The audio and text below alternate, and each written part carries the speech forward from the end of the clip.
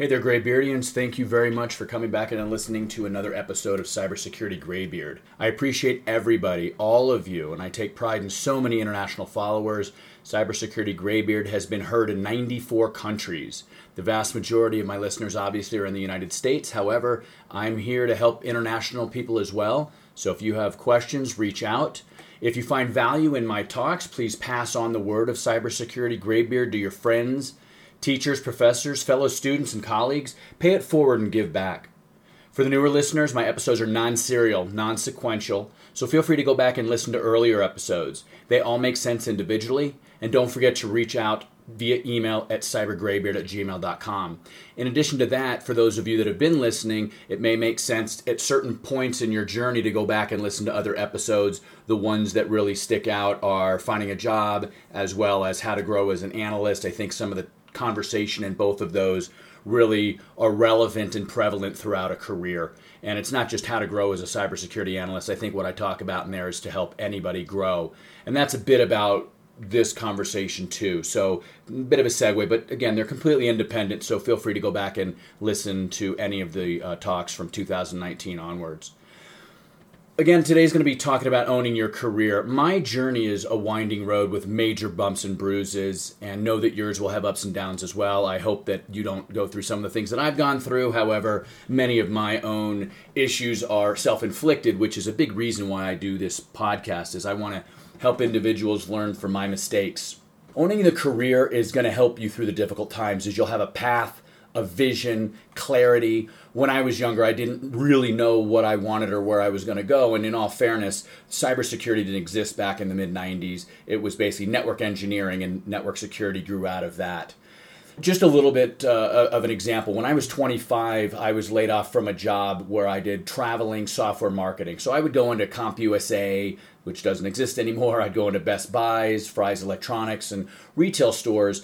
And I would talk to the software reps in there, the salespeople. They weren't software reps. I would talk to the salespeople that were working in Best Buy and Fry's, and I had a handful of products that I supported, and I would teach them about the products, help them learn how to sell it, and I would redo the shelves and have end caps and market facing, and I would also stay there sometimes and talk to customers and help sell the software.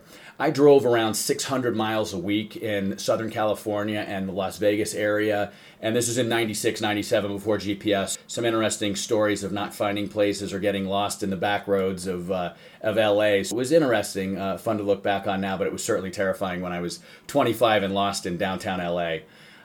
One day I was going to Las Vegas to do my route, and I was going to go from the route to McCarran Airport and fly to Layton, Utah, where we had our corporate headquarters for some training. I went to the airport, I went to check in, this is before 9/11, had a paper ticket, went to the ticket agent and said, "Hi, I want to get on the plane." And they said, "I'm sorry, Cybersecurity Graybeard, but your plane ticket's been canceled. You need to call this individual and ask them what's going on." I called my boss and he goes, CSGB, we decided to lay you off. Sorry, you're not flying to Utah, you don't have a job anymore, but we're going to give you $1,000 and you can keep your laptop. I was shocked, I was stunned, I was now unemployed at 25, 3.5 hours from home. It was a very lonely drive back, and I didn't know what I was going to do. I had no path, no vision, no direction. I had just moved to Southern California 6 months earlier, and I was basically freaking out. I mean, what am I going to do? I had a degree in economics, and I was actually thinking about going to be a bank teller and use my degree and get into banking or finance. And one of our neighbors had a 2-year-old's birthday party. The child turned 2, and I was invited to go. I was depressed and didn't want to go, but my wife dragged me over, went to the party, and one of the guys saw the shirt I was wearing. It was just some geeky computer t-shirt, and he asked what I do for a living, and I told him I'd just been laid off. I was selling software. I'm a computer guy, but I don't have a job. And he told me about Dice.com. And Dice.com saved my career, and it made my career. And I found contractor jobs through LA, making more money than I had been making doing the traveling work, and I did that for a few years. You never know what's going to happen. You have a bump, and then you move forward, and from then on, I've been in information technology, and I was able to steer it into information security quite early from doing some Department of Defense work, contract work, Lockheed Martin, etc. And so I just want to explain that before I get into the recommendations and the tips for how to own your own career. From my journey, it was, like I said, painful and scary, and I overcame it.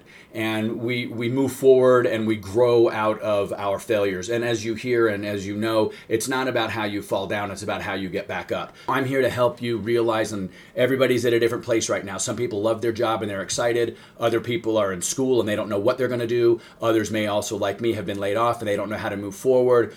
I'm going to go ahead and give 8 to 10 tips here. Hopefully these will help you. The first one is be proud. Be proud of yourself and be proud of what you do. Don't slink around second guessing yourself. You're in your job for a reason. You're a student in that university or that community college for a reason. You were let into there because they had belief in you, and you need to have that belief in yourself.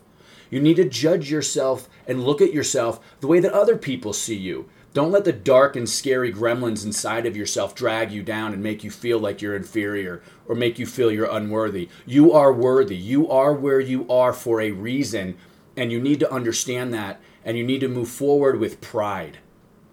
Be strong. Set goals. Set difficult goals. Push to succeed. I had a colleague or have a colleague at the company I work with. He had a goal of writing and publishing 1 paper a month. That is excessive. That's extreme. And he told me that. He goes, I did that 1 year, CSGB, and that was hard. I don't do that anymore. CSGB, I have a goal of 1 a quarter. And that's a lot. I push myself for that. If I end up doing 5 in a year or 6 in a year, great. But I just set the difficult goal of 4 in a year, and I push to succeed. Right now I'm behind on that goal, and I'll catch up and I'll do it because I'm strong, I'm going to move forward, and I'm going to overcome. Talk with those around you and get input on your actions. Ask for constructive feedback. You're not alone and you cannot succeed alone. Don't be shy. Step up, move ahead, and reach for the sky.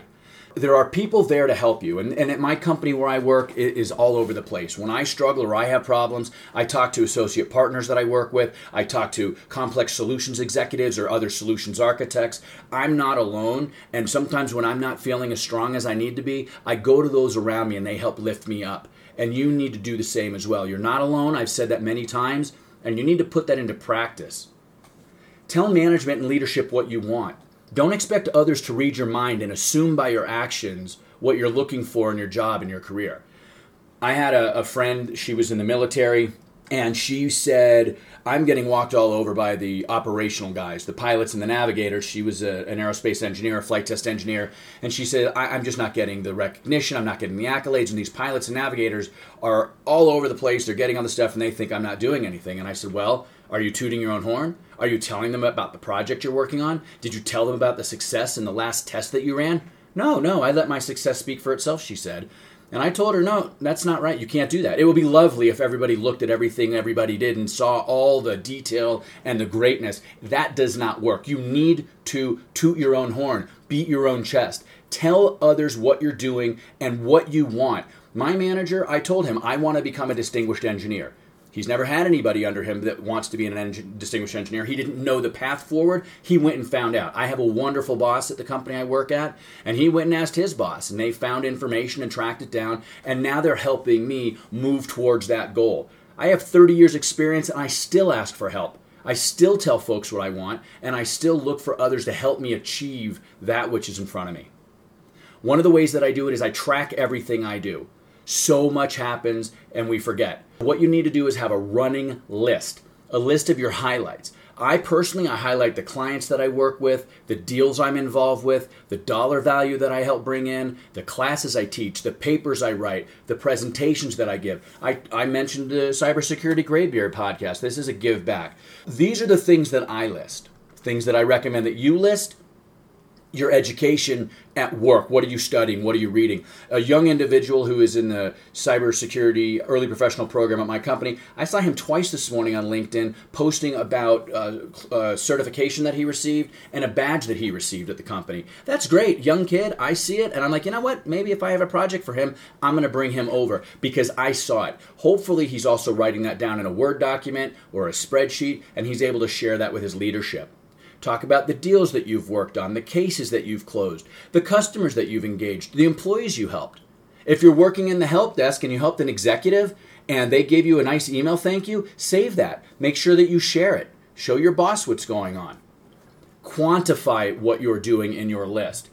Put down, I fixed 4 problems in a week. I closed 13 tickets in 2 days. I helped close new business worth $300,000. Make sure there are numbers that are attached to the work that you're doing. And these bullets also will go into a resume or a CV as well. It's not just for tooting your own horn in your monthly or quarterly or annual review, or for you to have a list so when you go to your next job, they may look at your resume and say, hey, what else have you done? Tell me more. Well, pulling out that list of the quantified successes that you've done, showing the work you've done is going to help. Keep a special list of compliments and mentions as well. I had said that a moment ago about an executive. If they send you an email, thank you. If you have a customer that says you did a good job. If you have a peer, any accolades like good job, thank you, I appreciate you, great work, that was a difficult situation that you got through. Make sure that you keep all of that and link to it in your spreadsheet or Word document that you're using to track your work. Regularly update your resume. Don't wait until you look for a job. After a project or a big deal or a critical success, put that on your resume. And again, make sure you quantify the success. Your resume should be filled with quantification, numbers and metrics showing how much you've done, specific data. When you learn a new skill, put that in the skills section. If you go out and you knew AWS and now you've learned Azure and certain components within Azure, put that in the skills list. Keep in mind that the skills breakout, the 3 or 4 lines that you have in your resume of specific skills, Linux, Unix, firewalls, Windows, intrusion prevention, whatever they are, that is the most important section of a resume in my opinion for 2 reasons. One, the HR system is going to be searching for keywords tied to job descriptions. Secondly, it's important because people like me that are looking at the resume, I'm going to go right to the skills and capability. I'm not going to go read every bullet point in every job you've ever had, because if I'm hiring somebody that I need to know Palo Alto, do you have Palo Alto firewall in your resume, in your skills? If you do, then I'm going to start to look at the bullet points. But right away, I want to go look at those skills. When you have completed a new skill or learned a new skill, I should say, or even advanced another skill, and you're comfortable putting it on your resume in the skills section, update it regularly. Stretch yourself. Don't be complacent. I have folks that I know that have been in the same job for 25 years because they're fine. They're complacent. They're happy. It's okay. It pays the bills. They're good. I'm not like that. I want to move forward. I want more. I want to learn. I want to grow. I want to advance. And I want that for you as well. Don't be complacent. You need to be uncomfortable. We only learn when we're uncomfortable, and that's why it hurts. That's why it's hard. Some people don't want to be uncomfortable, so they just do the same thing day in and day out. I encourage folks to stretch, read a new book, learn a new skill, meet new people, look for new jobs. I'm not saying to go take it, but at least see what's out there. The next one, this is pretty much common sense, but I have to say it anyway. Behave. Don't threaten. Don't punish. Understand there will be negative influences and just plain bad people along your journey. Don't engage them. Don't write something that may come back to haunt you. In today's cancel culture, God forbid you write an email that upsets somebody and they then grab it and put it on Twitter and say, look what a jerk this person is. Or worse yet, it affects your company and then you lose your job because you sent a nasty email that somebody put out on Twitter bad-mouthing you and bad-mouthing your company, and that cancels you at your current job. And then you go get another job and they're saying, well, what happened at your last job? Well, I said something I shouldn't have said and it was on Twitter. That is going to be a real problem going forward. Be very careful and behave and walk away when you're dealing with people that are bad people. You're going to run into them. It's inevitable. Just be good, be above reproach, be above them, and move forward. The next one is patience. When you own your own career, you have to be patient. You're not going to be a VP tomorrow. You're not going to be a senior director tomorrow. That takes years and in some cases decades. Yeah, right now everybody's a general on LinkedIn, a colleague of mine once said. And there are tons of people out there with a VP title or AVP or a C this or a C that. In my estimation, a lot of people have a title that they don't deserve. And you need to earn what you get. And you're not going to have a VP title at 30 like at least most people won't. It's extremely unusual. And don't fret. Don't be upset about that. That's the way it is. This is a journey. What's the point in having everything on the day 2 of the journey? What the hell are you going to do for the rest of the time? Be patient. The next one, and I'm almost done, always be looking. Don't necessarily believe the grass is greener on the other side. And I'm not saying if you find a job that pays more, go take it. That's not the way to do it. It's not about money. It's about happiness. It's about comfort. It's about learning. It's about joy. It's about growth. However, there may be something out there that's a little bit better. So always be looking. I receive recruitment requests all the time, and rather than ignore them, I just say, I'm happy where I'm at. Thank you very much. I'll let you know if something changes. You always want to keep a door open. You don't want to bite the hand that feeds you or bite the hand that may feed you. Look, accept graciously offers, and it's always also good to keep your skill up for interviewing. It's one of the things that I recommend. I'm not saying to lead on potential employers, but you do need to keep up interviewing as a skill. And if you have a job offer or an opportunity and you think that it may be better than where you're at, pursue it. Don't think you're cheating your employer. It's about you and your family and your future, and there's really nothing wrong with looking. Be good to yourself and realize the grass is not always greener. I've worked for a couple of companies actually where people leave and then they're back 6 months later because they thought it was better on the other side. Be very aware of what's out there. However, don't keep your blinders on. Be aware, know what the market's like, and always be looking. And that leads to the last one. Always keep your options open. Never burn bridges. Never bite the hand that feeds you again. I'm not going to get into some of the details, but there was a Simpsons episode where Homer went off on Mr. Burns, and when he was leaving the plant, he literally walked over a bridge, and he threw a match behind him and burned the bridge just to visually show the symbolization of him burning a bridge as he leaves. Don't do that. Keep your options open because you never know when you're going to want to go back there. Additionally, another thing my father told me very early in my career, he said, never badmouth your competition because you never know when you're going to be working for them. And this is a small industry, believe it or not. And if you're working at Palo Alto and you start bad-mouthing Checkpoint or you start bad-mouthing Cisco and you want to leave Palo and go to Cisco and people heard you bad-mouthing them, that's a really bad thing. Plus, how can you live with yourself? Why go work for a company that you're besmirching? That's pretty much it. That's 10 ways to own your own career, plus a little bit of stories about myself. I hope it helped. I appreciate you listening, and I hope that you participate via email at cybergraybeard@gmail.com. Reach out with questions, comments, and recommendations for future talks. As I said in the first episode of the season, love to hear from you. Happy to have one-on-ones if that's something that you find interesting. And again, if you found this topic valuable, you may want to check back in my archive and listen to older episodes that relate to this topic or for others. With all that said, thank you again so much for listening. It was a great episode to talk about, and I appreciate your time. Have a good day.